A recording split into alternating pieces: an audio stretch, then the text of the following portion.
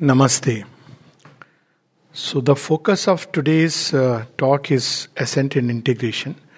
But then, just to recapitulate and go through these chapters which come up as part 2 of book 2, Sri Aurobindo has already laid a background of integration, of integrating the various views, integration in our thought of God and world, of the divine as the static immobile Purusha and the divine as the dynamic impulsion and creation of man and the cosmos and that which transcends both. So he's already laid a background of all this.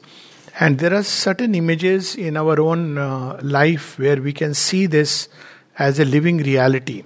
Perhaps that's why this universe has been created as a secret language to give us hints and symbols of this truth. It's the original book of nature, the scripture, the Vedas, in the unwritten book of material world also.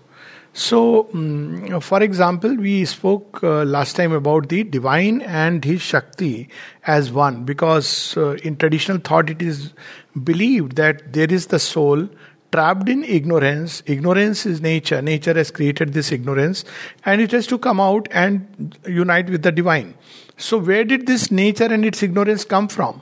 So in its origin, nature also owes its origin to the same divine consciousness and force. So nature is ignorant at this level where it operates in the material world, but it is not in its origin an ignorance.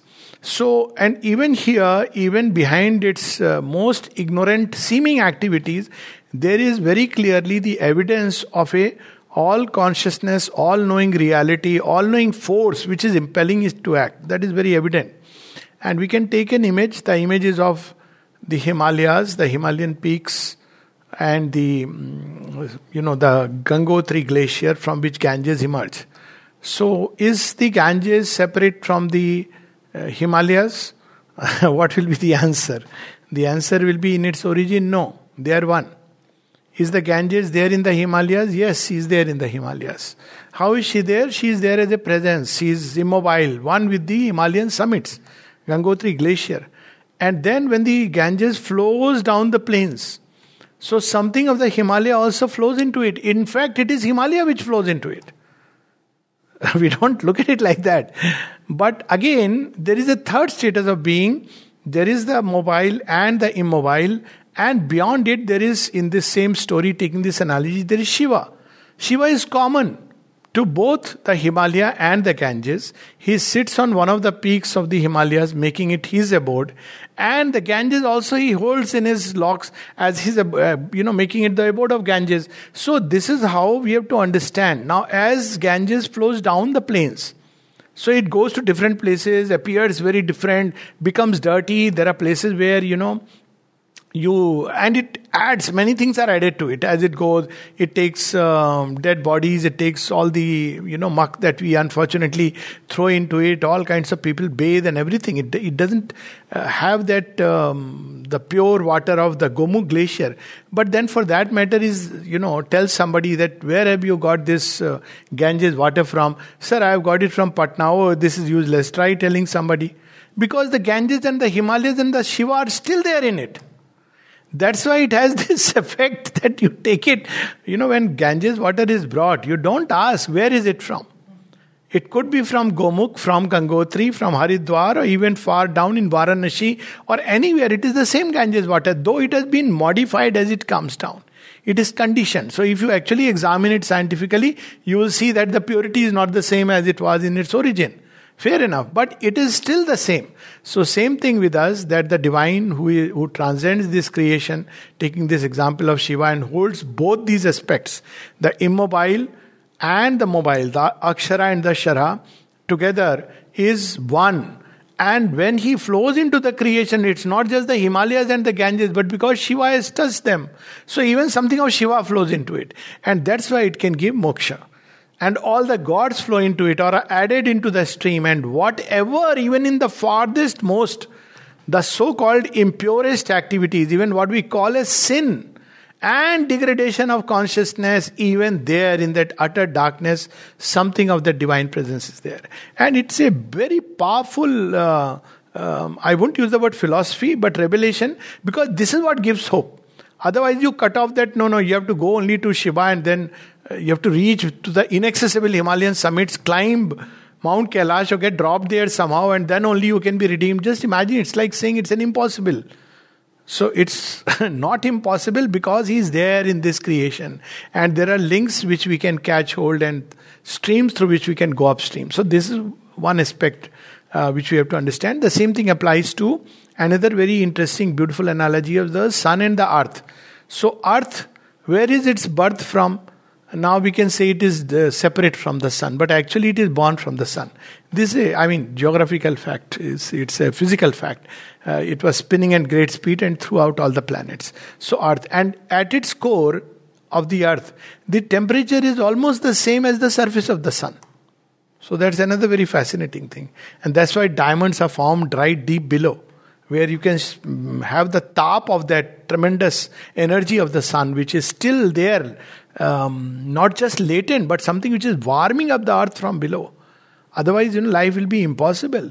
So that way you can say earth is a part of the sun, still connected with it through a kind of subtle umbilical cord, and everything on earth is the creation of the sun. And the rays of the sun which reach here and give life, they are not separate from the sun. They are the power of the sun. Without the sun, they have no existence.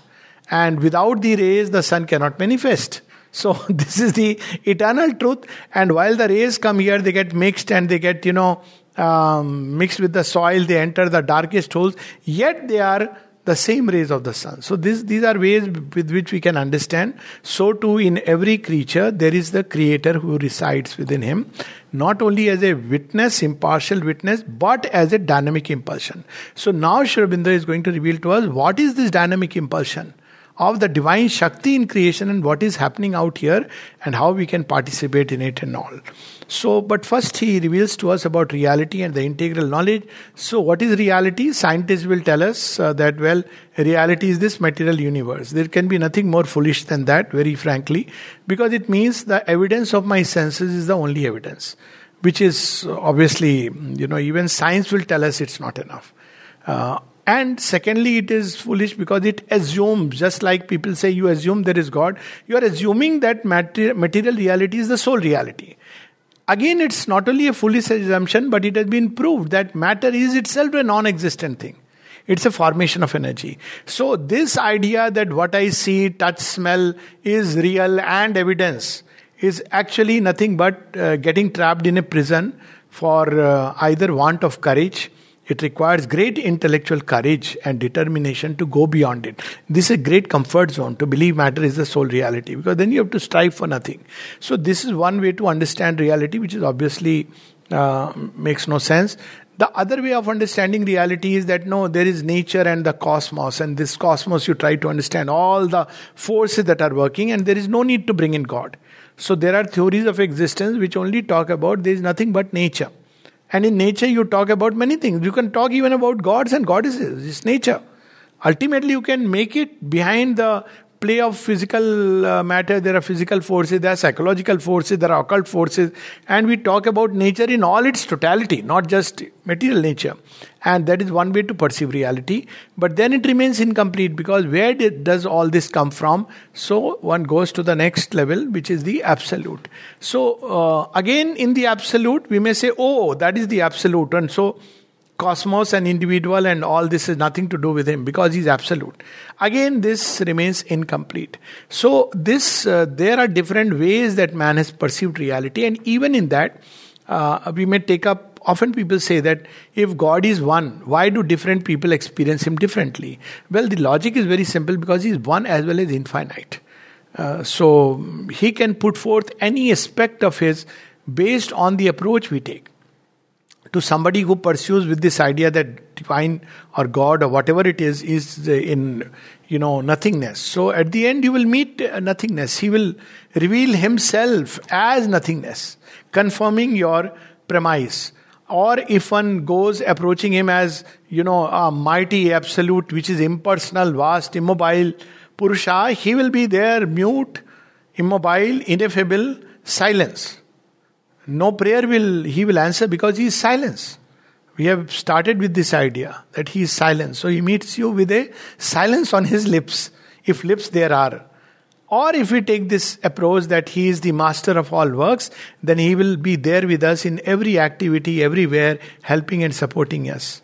Or if we take it that he is the master of man and is infinite lover, he is close to our hearts and we vision to see. So he'll reveal himself at every step, holding our hands, caressing us, healing us, giving us joyous company, waiting for us like the bestest of friends. So a lot depends on how we approach this reality, which is one and yet infinite. Or he can be beyond all these, and he can be also including all these. So every kind of possibility is there. He can even give an entirely new way he can express himself. I mean, we can't limit him to one particular way of manifesting himself. This one. Second, we may take God as manifestation, whatever is in the manifestation. But then, where do things come in the manifestation? Either they are somewhere beyond the manifestation, or they are somewhere hidden in creation. So we have that unmanifest aspect of the divine. Unmanifest and manifest. And the fourth important thing is that is reality only an objective thing or subjective thing? Now here again we see that the material scientist blunders. He wants to see an evidence of God. So, and by God he means by the test tube, you show me with my naked eyes God. You can't even see a virus with the naked eyes or an electron, but that apart. But the point is that even if you could see a virus or electron, is that the only dimension of experience? What about peace? Can I see peace? No, I can't see peace. Does peace exist? Can I see anger? No. Maybe if it is too much, you may find some evidence in my body of anger. But it doesn't mean anger doesn't exist. Can I see love? Can I measure it? Well, it will be an absurdity to say somebody in love that you must measure the brain serotonin levels. So reality is at once objective and subjective. So actually, if we see, the objective universe is the last stop where the subjective and the subtlest has become objective. Why and how it has happened? The subject has become the object. At its bottom, it is subjective. So if you start resolving it, at the end point, it will turn into consciousness, which is its own subject. So actually, there is another line of approach to reality which opens within, which is to follow the trail of our subjective being. In that, love comes, knowledge comes, will comes. They are all subjective realities which have a deep impact upon our outer objective life. So subjective and objective are two ways of again looking at one thing. In the divine they are resolved. He is the supreme subject. He is also the supreme object. And what is this universe? Nothing else but he has objectivized himself to himself. But in his origin, can we treat him like an object that I can hold and acquire? No. If somebody says he has possessed the divine, that would be incorrect. What is more true is that the divine has possessed one, and therefore one can experience something of that grace and glory and divinity.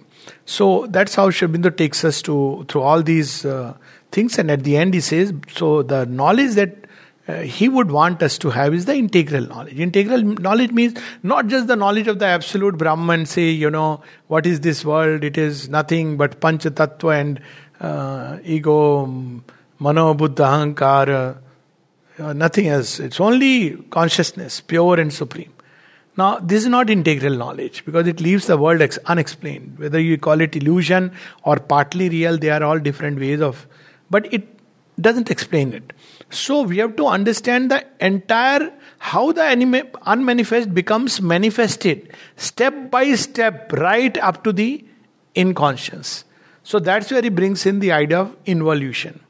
And all the play of forces at the higher, subtlest level, over mind, the gods whom he brings out, the four great powers from himself, and each of them sends more and more emanations, and therefore the mental worlds where the Vidyamaya, the knowledge tends to become ignorance. He himself is beyond ignorance knowledge and uses both. So, Vidyamaya Maya, he transcends it. So, even though he is one with it in creation, so then you have the worlds of ignorance, so the worlds of mind with an intermediate range in between, then the worlds of mind, then the vital, then physical matter, and eventually he completely loses himself, apparently, in inconscience. So this entire play has to be understood. In Sri Aurobindo's yoga, one has to understand the play of forces without which one cannot talk about transformation of earthly life. How can we transform something which we don't even understand? That's why in this yoga, it's not just about sit in meditation and have a beautiful experience. One has to understand that. That's why one of the first practices the mother gave was that become conscious of all the forces that move you. And it's so amazing that over period of time one realizes that our first understanding of what is moving us was so defective.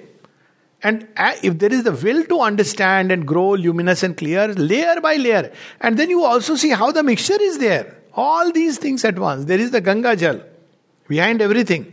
And there is also the mud and the muck. So this has to be reckoned with in any proper understanding of creation and the Creator together. So that is what is integral knowledge, which takes account of all this. Then Sri Aurobindo brings in what this integral knowledge and the aim of life, 4 theories of existence. So now we have this integral reality, one as extra cosmic, the transcendental. He calls it here as extra cosmic, beyond the cosmos, absolute Brahman. Then you have the cosmic supra-terrestrial. So in cosmic, where it includes everything, but there again you have 2 subsets. One is that there is this material world, but there are also otherworldly realities, forces and beings which are of, belonging to subtle physical, vital worlds, mental worlds. All these are there as supra-terrestrial, other domains of existence. And then there is the terrestrial, where we think that matter and material universe is the sole reality. Now, according to them, there are 4 particular aims. And then there is the integral. So there are 4 theories. Integral unites all of them. So there is the integral knowledge. So these are the 4 theories of existence. One is that there is God above and all else is illusion. So the aim would be to go and merge with that extra cosmic. Second is that he is a cosmic movement in space and time. So the aim would be to try to understand, to reach out to the last bounds of knowledge. And if there is extra cosmic worlds or rather cosmic, the worlds beyond terrestrial by that is meant is material universe, beyond it. So maybe try and find some way and means to access them, to gain their energies, to dwell in these worlds. This would become the logical aim, to the highest possible supra-terrestrial world.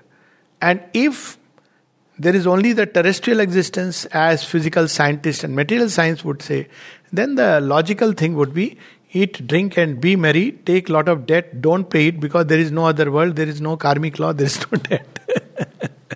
That is the Charvak Siddhant. So your way of life will depend on that. Of course, people even with a purely materialistic theory say, no, because we are coexisting, we must try to make life better. But what is the basis? You have pulled the carpet from below the feet. And now you want human beings to be good. Good for what? For nothing, because there is nothingness. So it's an absurdity in its own right, because if you say there is only material reality and only body is all, then whatever one may try to momentarily uplift oneself with good ideas, it won't sustain because it doesn't have a philosophical basis. So accordingly, there are these 4 aims, and Sri Aurobindo says that it was this thought, Indian thought had tried to synthesize them together. So what were the 4 aims Indian thought had put forward? Dharme chi, kame chi. So you have dharma, artha, kama, moksha. Or you can put it like artha, kama, dharma, moksha. So what is artha and kama? It is terrestrial existence. You must engage with it. Find its, what you can still accumulate. So it takes into account, this is a reality, so you can't ignore it. So live life, not king size, but its own size, whatever size you are meant to be, and enjoy it, gather your own, but on the basis of, remember that there are higher worlds, extra terrestrial, not extraterrestrial like ET, but supra-terrestrial worlds. So take them into account. So it should be on the basis of dharma. So you have the artha, kama. First there is a basis which is laid out for you during education. Then you have artha and kama. Then you have dharma. So during that time, and accordingly there were the 4 ashramas. So when you have the dharma, then the religious and ethical life, which you begin to increase in your life, because that becomes a preparation. And then finally it is moksha, launch into the absolute. Now, the fact is that most people cannot complete it, this cycle, if at all. And while the system was robust when it persisted, but it still divides an integral movement of life. Dharma and God are required everywhere, right from childhood. So in India, there was again this parallel movement of seeing that reality in everything. So birth was sacred, everything was sacred. Dancing came from Shiva, music came from Shiva, something, but also there were people who wanted little more soft, lovely music and beautiful dancing. So Krishna also is there. So if you want a Tandav Nritta, then Shiva is there with his Damru. And if you want a little melodious music with gentler dancing, so you have Krishna with his flute. So everything eventually owed its origin to some supra-terrestrial state. So the aim of life accordingly varied. But in Sri Aurobindo's thought, that's why he says, what is the aim? The aim is that we take this view, as Sri Aurobindo puts it, that this reality which is above is here also and in every aspect of creation. So, and what is it doing? It is emerging itself step by step through an evolutionary process. So what is the aim now? The aim is that to assist this emergence. So, not like this is a preparation for that, that is a preparation for that, and finally the last aim is absolute. It sounds very logical because you make the material world a preparation for the supra-terrestrial, make the supra-terrestrial world a preparation for the absolute. But in Sri Aurobindo's yoga, it is one the absolute is here also. Shiva flows in the Ganges. That's why she is Mokshadaini. That's why she can uplift human consciousness, because Himalaya is also there in it. So, in every movement, every activity, there is the absolute and with his dynamic impulsion. So, in Sri Aurobindo's view, the aim of existence is to manifest the divine.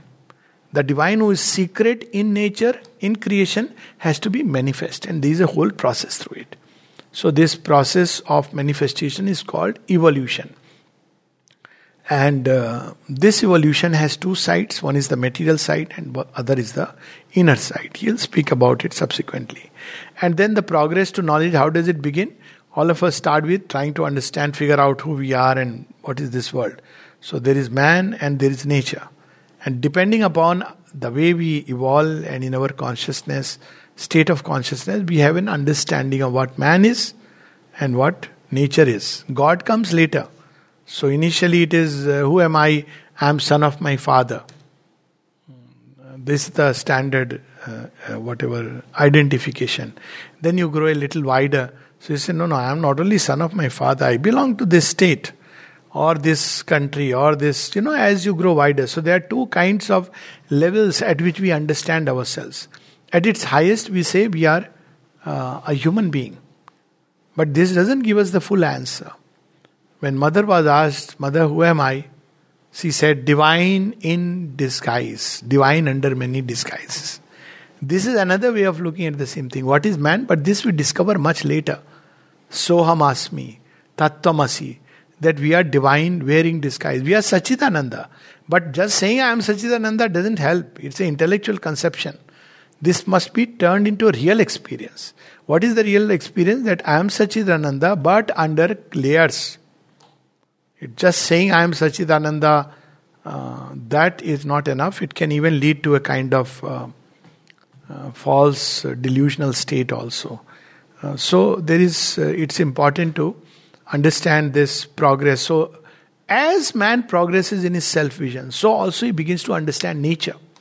Nature, which is a mechanical unconscious process. As he progresses, he begins to become aware that there is a spirit in nature which moves. Not only in the material universe. That's why in Indian civilization you had rivers were worshipped and sun was worshipped, Chhat Maiya. And then you have this Ganga Arati, you have Yamuna Arati. You have even the unseen river Saraswati. She is also, taken into cognizance. Kaveri is called as, Ganga of the southern region. And you actually have a place where you go and you see. And it's like this is where the Ganga of the south, this is the same water like Ganga. It's very interesting. And people go and take a dip. It's very fascinating that how in India, Narmada, she is worshipped. People do Narmada Yatra Parikrama. So all these rivers, the mountains, behind them you begin to sense a secret spirit. Each summit peaks have their own deities. Grama Devata. And then finally you go still further and nature begins to unfold itself as a conscious front of God. It is the ghungat he is wearing. So as we start unveiling he is nothing else, nature is nothing else but the golden bride. And she has hidden herself in this. Lest the eyes of the world get blinded and humanity burns off by her contact. That's why you see there is a beautiful poem of Sri Aurobindo, Bride of the Fire. So the condition to see the face of the golden bride, you see in India there is this custom, no? Muh dikhai. It's symbolic. A very beautiful maiden is inside, the ghungat. And finally you do the muh dikhai and you're supposed to give something. So what does this bride of Brahman, the golden bride, what you have to give to her before she can unveil the ghungat? So there is this poem of Sri Aurobindo, The Bride of Fire, and it starts like that. Bride of the fire, clasp me now close, bride of the fire. I have shed the bloom of the earthly rose, I have slain desire. So you have to say, I have slain desire. Now maybe plant only thy kiss. That's what I want to feel upon my lips. Your kiss. Now, but there is the process. So this way, and then when we go, we realize that there is conception of God also starts with only worship of material things, because people thought that primitive societies worshipped clouds because they didn't understand its nature. They worshipped rain because they were afraid of it. No. And even if you take it that this was the process starting, it doesn't mean God doesn't exist. It means that as per our development, divine reveals himself in his own way. But as man exceeds, grows through, he discovers that there is nothing else but the one and the infinite. Nothing else but he. So this is what he reveals, and finally comes this evolutionary process, ascent and integration. But that is the goal he has put forward. So what really is this ascent and integration? So the premise which we can see as evidence upon earth. So that, because if there is nothing in matter, only nothing can emerge out of nothing. This first respect. If it is just a material energy, then there is no reason why life and mind and a greater seeking should emerge. So the premise is that the absolute consciousness, the divine consciousness, as I said, absolute has to be used in two senses. One is the absolute. Even he is there, but that's one way to understand. But the absolute, who is absolute with reference to the relative, he is flown into it. And he is there immanent in creation. Zarre zarre mein Bhagwan ka noor hai. Every particle of dust carries the full divine within him. Purnamidang purnamadang purnat purnamudachyate Purnasya Purnamadaya Purnameva Vashishyate. With all his fullness. Now this divine who is within is emerging. And this involution has taken place through steps. It was not like suddenly there was a bungee jumping and the all consciousness became inconscient. He is all wise. So he knew while he was moving or she was moving, she was leaving trails for the recovery. You see, when Mata Sita is going with Ravana to the inconscient kingdom, she is the all-knowing, but there is a reason why she is going. As if she is helpless, as if she is forgotten all knowledge, she has become avidyamayi. But while she is going, she knows that she is going so that Rama can come all the way and she can return. So what she does, she leaves a jhumka somewhere, she leaves something else somewhere. So based on that trail, Rama is tracing her. So the divine Shakti, the bride of Brahman, as she comes step by step, there is a point of time when she turns into Avidyamayi. It's described in Savitri. Once she half looked and saw the passage close. She's coming from the sun. And then she went forward to her fateful work. So she created these worlds of mental world, the world of the great gods, and these gods accompanied her. Okay, we'll come with you. After the consciousness had plunged into inconscience, then she created worlds of the vital, then she created worlds of matter, and then further down into the inconscient. And then the recovery process starts. Now this recovery is very interesting. How evolution takes place is a very, very fascinating story. So we suddenly read in biology, there was fish, and out of the fish the tadpole appeared, and out of the tadpole and the snake and the dinosaur, suddenly they started to fly. Well, sounds very fascinating, but it's believed, you don't know the missing links. People have tried, what are the missing links? So the process is like this. In matter, everything is there. So the first emergence is of life. But it is not like, okay, life emerged and everything became happy. When life emerges, it is still chained to matter. Why? Because matter says, you have to take me. I am the foundation. You can't break free from me and create a ethereal form. No, that's not allowed. So it has to modify matter.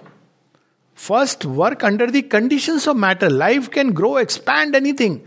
But when it labors under the conditions of matter, there is a tussle. And in this tussle, finally, life will be victorious to the extent that matter can be modified. But eventually it is victorious, and that matter which is stuck to the ground begins to crawl and run and fly. This life does. And there again we see that from each stage to the other, from the plant to the animal world, there will be a leap. But in this leap, we see that the next step takes into itself the previous step. So all the single cell organisms exist in the animals, exist in man. Only they have got modified. That's all that has happened. Even they are used in human beings, for instance, there are healthy gut bacteria, but that apart, that's a different story. But every little single cell which laid the basis of life, that is taken up. The RNA, that is taken up, right up to human lives. The same building block. But look the modification it has undergone. So this is how one has to understand. So each level of ascent is not like just life emerged and everything was fine. People ask this question, supermind has come, everything will be hunky-dory. Process is the same. When mind emerged. So when mind emerged, again there was the same tussle. Mind was, you see some rudiment of the mind in the animal. So you will see some rudiment in the previous species. And then it emerged fully in man, but created a completely new being. And one thing which, of course, here Sri Aurobindo doesn't give that example, but which I find a very fascinating example is this process of evolutionary emergence. See, what is the last capacity that has emerged in the entire range of evolution? Man, yes, but what is the highest in man is speech. That's why you will see that in Kena Upanishad, the description is Yat Vagabhyudhate, that which the speech cannot reach, but that from which speech has come. Then comes, all these. Because speech, the origin of creation is the first stir, Nad Brahma. So there is a vibration which has gone into matter. And you can actually pick up those vibrations. If, Red Indians could hear below in the earth, that vibration is trying to emerge in the storm, in the sea, through the whisper of the winds, through the flowers. It's the same nad trying to emerge. And something of those notes are carried in it. And then as it emerges, it comes out of material creation into plant life. And in plant lives, the tree is ever heard when the winds passes through it and the trees, shake like this. What is it? They are not only movement, there is an effort to make some sounds. And then out of that emerges animal life where these sounds become actual sounds. The capacity of sound comes later on. It's you can see it in snakes, it begins to appear. Dolphins speak, but dolphins are not fishes. Whales also can have some kind of song, but below that there is no sound. There is communication, but no sound. Reptiles, you will see that frogs can, that story of the mother, frog comes and listens to her when she is playing the piano. Then you see that snake, cobra can hiss. Some kind of a sound which begins to emerge. The birds, you see the chirping starts. Little more. Then with animals, the lion roars, the bees hum. Of course, bees are another species. The dolphins sing. Actually, they sing. So we will see a number of sounds which begin to emerge. Monkeys chatter. Important to remember. So elephants trumpet. So they are beginning to, sounds are emerging. And in human voice, words, thought begins to express. And this word and thought capacity in human beings can lead us to the highest through the mantra. So Sri Aurobindo speaks of mantra as the highest possibility of human speech. Now you see, it is the same Nad Brahman which has gone into creation and manifests itself through a process of emergence in human beings. It's a different matter how we use our speech. That's a different thing altogether. We misuse and at the beginning evolutionary powers are misused. But a time comes when this speech becomes a means of ascension.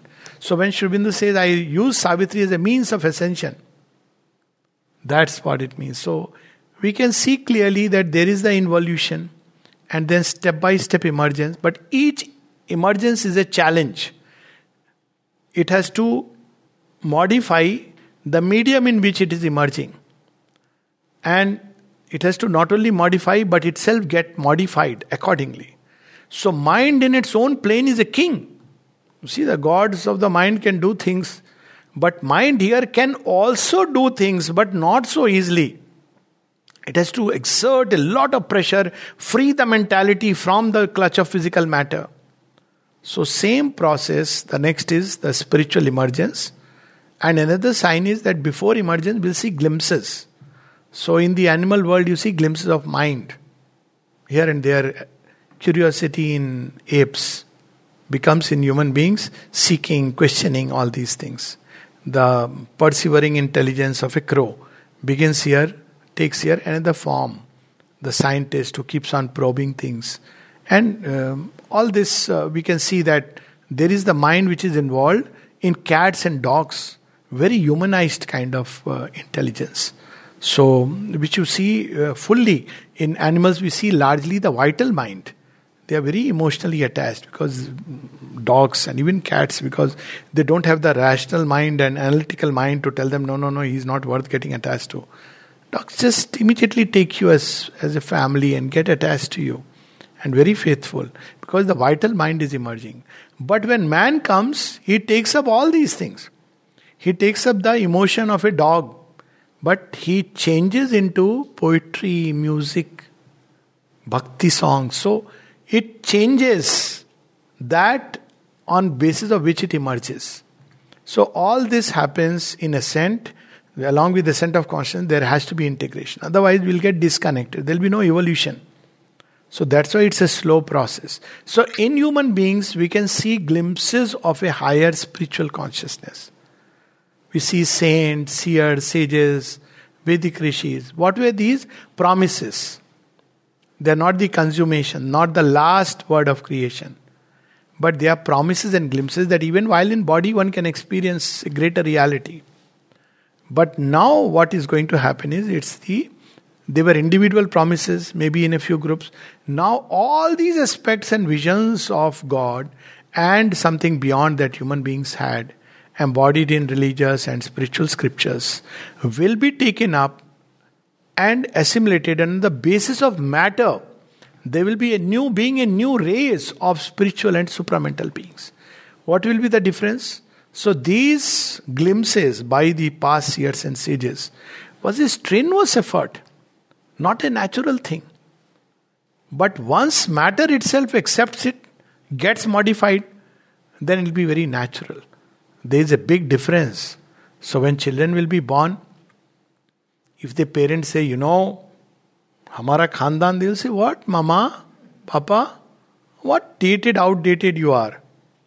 Or if they say, no, we have to go to that hospital for surgery. What, Mama? You can heal from inside. Or if you say that, so-and-so has died, they'll say, what, Mama? Why are you feeling remote? There is no death. Because these children are going to, from birth, carry something of this greater consciousness. So it's a big difference. The way the urge for unity, they will be spontaneously there in them. You don't have to teach them dharma. The dharma will evolve from inside. And this is Sri Aurobindo's final and radical solution. This spiritual evolution which has been trying to struggle, that we must give its full scope. And the full scope is embodied, spiritual and eventually supramental being. That means a free play of intuition. And if intuition becomes rapidly active in human beings, embodied human beings, freely active. Just imagine what it means. Like in animals, they are led by instincts and so sure. An instinct doesn't err in an animal. Human beings have to rely on indirect separative knowledge through mind. Instinct in an animal is intuition which is in the subconscious realm. Now imagine when human beings are guided by intuition. When they meet someone and they say, Namaste, they know each other. They don't have to explain, you know me, acha, what is your degree? See how much we are fooled by all this. Oh, how much you are earning? Okay, maybe you will be my good partner. They won't do all that. Because they will know, here is the person. When Nalnida was asked, Nalnida was once, Sri Aurobindo, he saw something and he said, Nalnida used to go to the village, his hometown, time to time. So once Sri Aurobindo told him, Nalini, go get married and come back. Very few people know that Nalnida was actually married. So he is among those few disciples of the earlier times. See, that way if you see, Champaklalji was not married, Pavitrada was not married, Pranabda was not married, Amrita was not married, but Nalnida was married. And Sri Aurobindo had told him, go get married and come back. So he got married, came back. Every year he would go. He would have a child. And till one final day when he asked the mother permission to go, mother said, one last time. That's it. Now, somebody asked Nalnida that, how did you get married? How did he said? Sri Aurobindo said, go and get married. So how did you choose the girl? He said, nothing. I saw and I knew. Intuition. Indulekadi, she was moon goddess. She came here later on. And all the 4 children eventually came here. So this is when intuition begins to operate. Just imagine what a world. And intuition is only a mid-term. Imagine when there is a fullness of supramental knowledge in embodied beings, how much it will modify matter. Matter has become now capable of thinking. Stone cannot think, but stone absorbed through plant life into human body ends up in the brain and can think. Isn't it amazing? So imagine when matter becomes divinized. Can there be any illness? No. The moment it comes near, because matter itself is conscious and divine. Right now it is invaded, poor house, we don't know. Mind tries to direct, but mind doesn't understand. Senses cannot catch. So automatically it will repel or automatically it will transmute it. And it's no more fantastic because, as we have seen, Sri Aurobindo logically explains to us the trail. So let me just read some passages quickly. There is an integral self-knowledge that we have to recover, and because the world self also is our self, an integral world knowledge, a knowledge that can be learned or constructed by the mind exists and has its value, but that is not what is meant when we speak of the knowledge and the ignorance. This movement of evolution, of a progressive self-manifestation of the spirit in a material universe, has to make its account at every step with the fact of the involution of consciousness and force in the form and activity of material substance. It can't discard it. So every activity of human nature, we may think it is good, bad, whatever, this force will enter and modify it. Certain things have to be thrown out. Anger, for example, fear. They have no place in the new creation. But there are certain activities of human nature which will be taken up and transformed, however hard it may seem. So, for it proceeds by an awakening of the involved subconscious. Supermind is hidden in atom. Eventually, through the mind, it will become more and more active. And force, and its ascent from principle to principle, from grade to grade, from power to power of the secret spirit. But this is not a free transference to a higher status. Oh, supermind has descended, now 50 years we all should be supramental being. There's a great battle going on between supermind and the material existence and even the mental man. That the supermind is going to win, not only by the past history of evolution, but also by the fact that it is the radical leap, the four higher principle, is a foregone conclusion. But the mind is going to give a tough fight. It doesn't allow. It is the elder brother. It's like when a new person comes to your home. It takes time to adapt, to adjust. So this is the process which will happen. The law of action, the force of action of each grade or power in its emergence is determined not by its own free, full and pure law of nature or whim of energy, but partly by the material organization provided for it. So if the body is not strong enough, it is going. That's why the mother started this playground activities and all.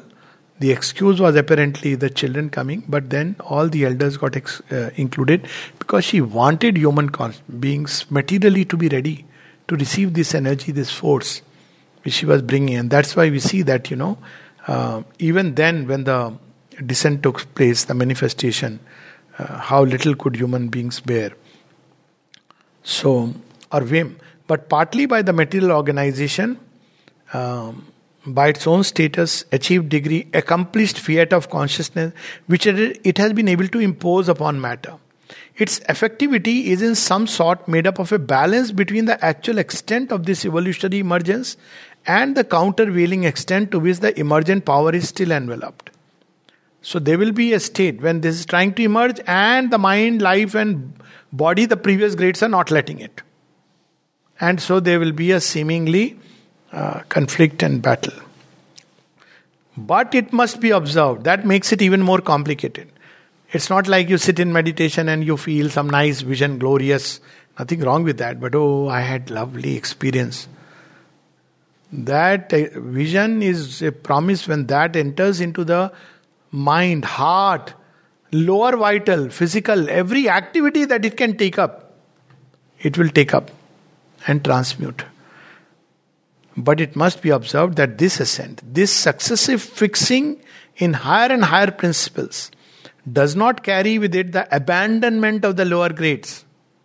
We have been doing that till now by a kind of illusory, sattvic illusion that, you have to abandon this field. He's saying, no, that's not the path for us at least.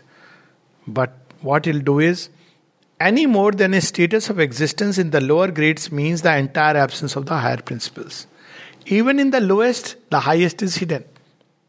So when it emerges, it'll take up the lowest of these things and change it. Just like human existence has changed. In animals, they have children, they have progeny. How do they treat? Of course, they are very kind, there's protective impulses there. But in human beings, something else enters.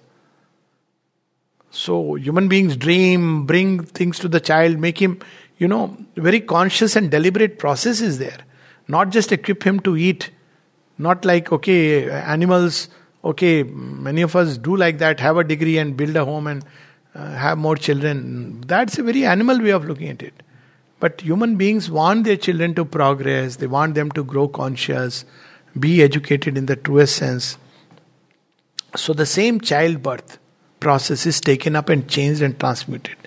This heals the objection against the evolutionary theory created by the sharp lines of difference. For if the rudiments of the higher are present in the lower creation, and the lower characters are taken up into the higher evolved being, that of itself constitutes an indubitable evolutionary process. We see this happening throughout the evolutionary history. And then there are transitional lines which get vanished. For instance, between ape and man, there are 9 evolutionary subhuman or pre-human or animal human vanara which have existed and they have vanished. But they created, and there is a reason why they vanish.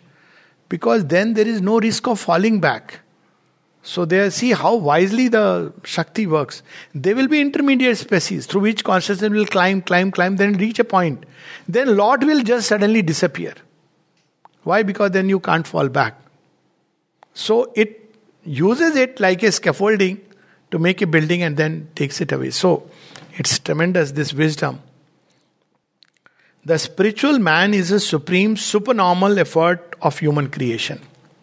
For having evolved the mental creator, thinker, sage, prophet of an ideal, the self-controlled, self-disciplined, harmonized mental being, she has tried to go higher and deeper within and call out into the front the soul and inner mind and heart. Call down from above the forces of the spiritual mind and higher mind and over mind and create under their light and by their influence. The spiritual sage, seer, prophet, God lover, yogin, Gnostic, self, Sufi, mystic. So it has, tried to bring out all these possibility of the spiritual man from out of the sleep of matter. And what it is going to do is still greater. That's why one letter Sri Aurobindo says, the purpose of his yoga is not to create saints and sannyasis or mystics of that kind. Not even to create Superman the way we understand, aggrandized man.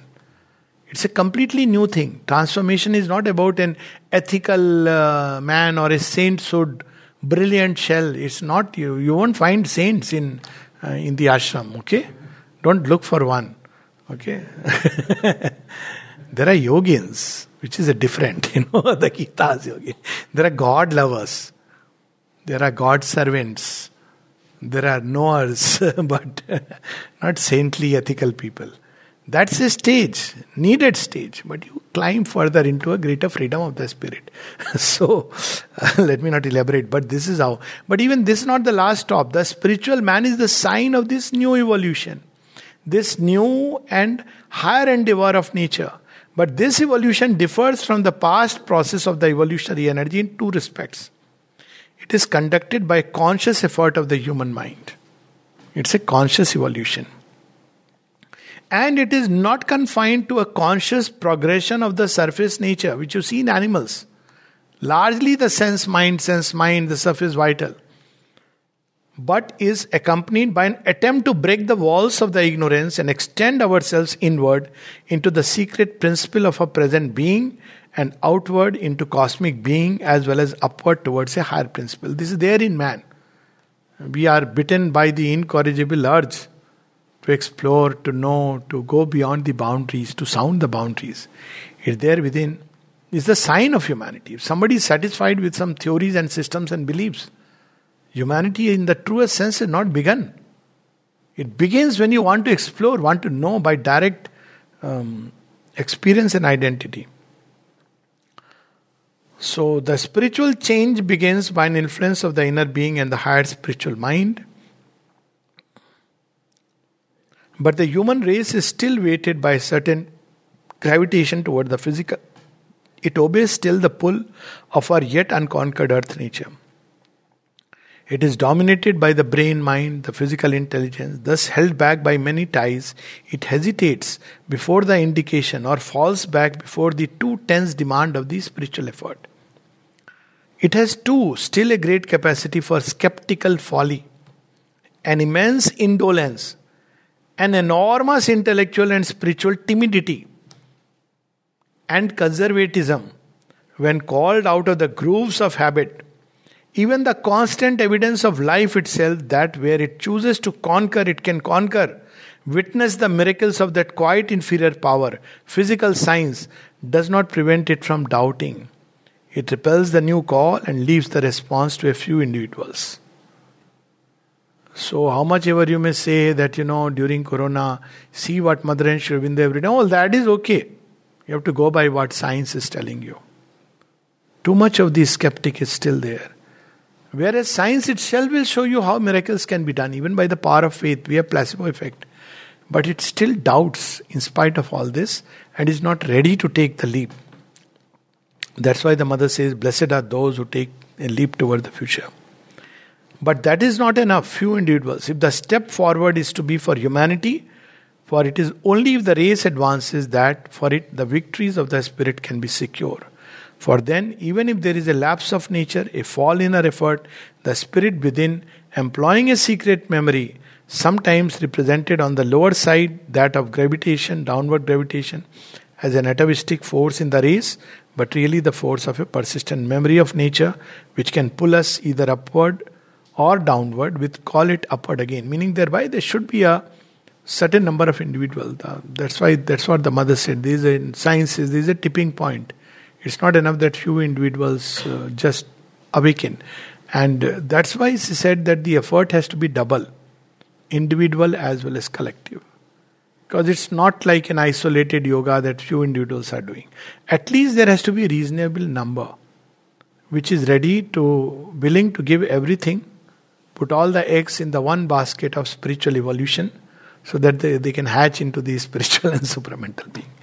But normally we put one egg in the supramental basket, another in so-and-so yogi sitting somewhere, third in that intellectual thinker, fourth in, my mama and papa. So ultimately, you see what happens is, we get a mixed breed. So that's why mother spoke of entire self-giving. It is not indeed necessary or possible that the whole race should transform itself from mental into spiritual beings, but a general admission of the ideal, a widespread endeavor, a conscious concentration are needed to carry the stream of tendency to its definitive achievement. So this is the great goal before us, and wonderful journey open to us by the grace and tapasya of the Mother and Sri Aurobindo. Namaste. Namaste, Alokda. My question is on habits. Do the habits reside in the physical part of the being, the matter, physical matter, and then what is the role of the vital and the mental in the continuity of habits? So largely, while habits may start anywhere in the physical or vital, even there are habits of thinking which are mental, but their roots lie in the subconscious. That's why they are so difficult to get rid of. Because subconscious is their secret support, and unless the subconscious becomes conscious, I can give an example that, in any habit, let's say habit of smoking. So there is a habit which is purely physical. People start it, and then even when they know consciously that it is harmful, it gives nothing, it is damaging their lungs, it's dangerous, nobody likes them smoke, yet it continues. Because the mind itself cannot remove it. The roots have gone physical. So there is a physical craving inside it. Then there is a vital aspect of it. If you observe, why did it start? There are people who start it thinking that, it gives them a very different, air, which fortunately nowadays it's gone. But there was a time when to have a cigarette in hand was a sign of, that you are some macho man or whatever it is. So this was another aspect of it. So then there was also the way our mind was caught by the way the advertisement industry worked. So essentially, if you look at it, there are many factors, but the root are in the subconscious. And subconscious has a great hold on the physical body. And that's why it is so difficult to get rid of even the simplest of habits, as I said, like smoking, unless there is an intervention from above which illumines the subconscious in a flash and throws it out. So I can give you an example of, for instance, in alcoholism, people have tried various things and means, but eventually, see why Alcoholics Anonymous works. It actually works. Not that it is a foolproof thing, but to an extent it works. Because it suddenly opens you to the doors of grace. If you read the processes, the way it, there's a kind of becoming more aware, and they see that it is possible. Others can get rid of it. So it starts working in a many-pronged way and eventually surrender to God's grace. So this is how these things work. Eventually, in some way, at some point, we have to open to the grace. And then grace can uproot it, because subconscious cannot be changed. Even the physical consciousness, they are rooted in the cell. So the cell begins to demand, the body begins to demand. So unless... there is something of a higher intervention, a completely getting rid of habit is almost near impossible thing. I'm not talking of simple habits like, but like even things like eating sweets. You cannot get rid just like with the mental thoughts. So you can cut it down. The mind can assist. You can say, okay, I'll eat only sweets from this particular shop. I'll cut it down to this extent. But even then, it tends to relapse. Because... it's like gets rooted. That's why in childhood so much importance of forming the right habits. In India, that's what was called as sanskar. Now we don't have all this because it's all free for all, and there is a whole rebel way of life which has its own meaning because life has to evolve by breaking free from the past. But the whole idea was to form good habits. Once you form them, then they stay with you. But once you get it into the system, very difficult. It's only by the divine grace. The root is subconscious and the physical. Lower vital can support it. But after a while, even when you have thrown it out of the lower vital, it stays in the physical. Even out of the physical, when you have realized that it is just something mechanical that you are holding a cigarette, it still remains in the subconscious and throws itself up. First in dreams, then sometimes automatically it controls, takes hold of us, and one is pushed. And even if you throw out from the subconscious, then it stays in the circumconscious around. So you see somebody smoking or engaging in a certain activity, it comes back. That's why it's so important to be, lead life consciously. Once you get into a habit, then all the environment supports you. So it's there in the environing consciousness. And if you get exposed to it, it gets triggered again. So that was the idea even in ashram, for example, though it is not a monastery, but it was not like, you're freely mixing with the other types of consciousness, because it'll come in as a contagion. Mother was very particular about it. So one has to be very conscious and careful whom one is meeting, interchanges that take place. So that's their root, physical and the subconscious, and you can say the lower vital. Mind comes in to justify it, but roots are in the subconscious. Once it falls into the subconscious, very difficult. Except by grace. But just to complete it, but our own effort helps to prepare for the grace. I can share with my own smoking habit. So I had started smoke like this, that it's cool. So young medical graduate, MBBS, it's cool to smoke, So 21-year-old, and you start this and you see people. And then it looked very absurd to me that I have to tell people not to smoke. So first thing I felt that it's hypocrisy that I am doing. So I started cutting down. How much ever I cut down, went on to rare brands. And my friends would get those brands to, seemingly help me out. And so it was really 2-3, just... then I almost gave up that. I said, maybe I have to just stay on with this. And my first contact with the mother, I didn't even know that she's the mother. I just saw her picture. After decades, first time I bowed down before somebody who represented to me. I don't know, I can't even use the word divine or what. And as I bowed down, I literally heard a voice, stop smoking. But thing was that voice carried a power. And when I walked out of the room, I was a free person. Never after that I had the urge to smoke. But I know the amount of effort, genuinely sincere effort. I would not keep a cigarette at home. Then I would feel like walking all the way 2 kilometers to a shop in Jorhat where you don't get it easily, to pick up that Wills Royal just to, smoke. So by grace it can go. I'm putting this experience so that we can understand the positive side of it. That everything is possible for the grace. But for human consciousness, human effort, subconscious is almost a very difficult thing. In the next class we'll have that little bit.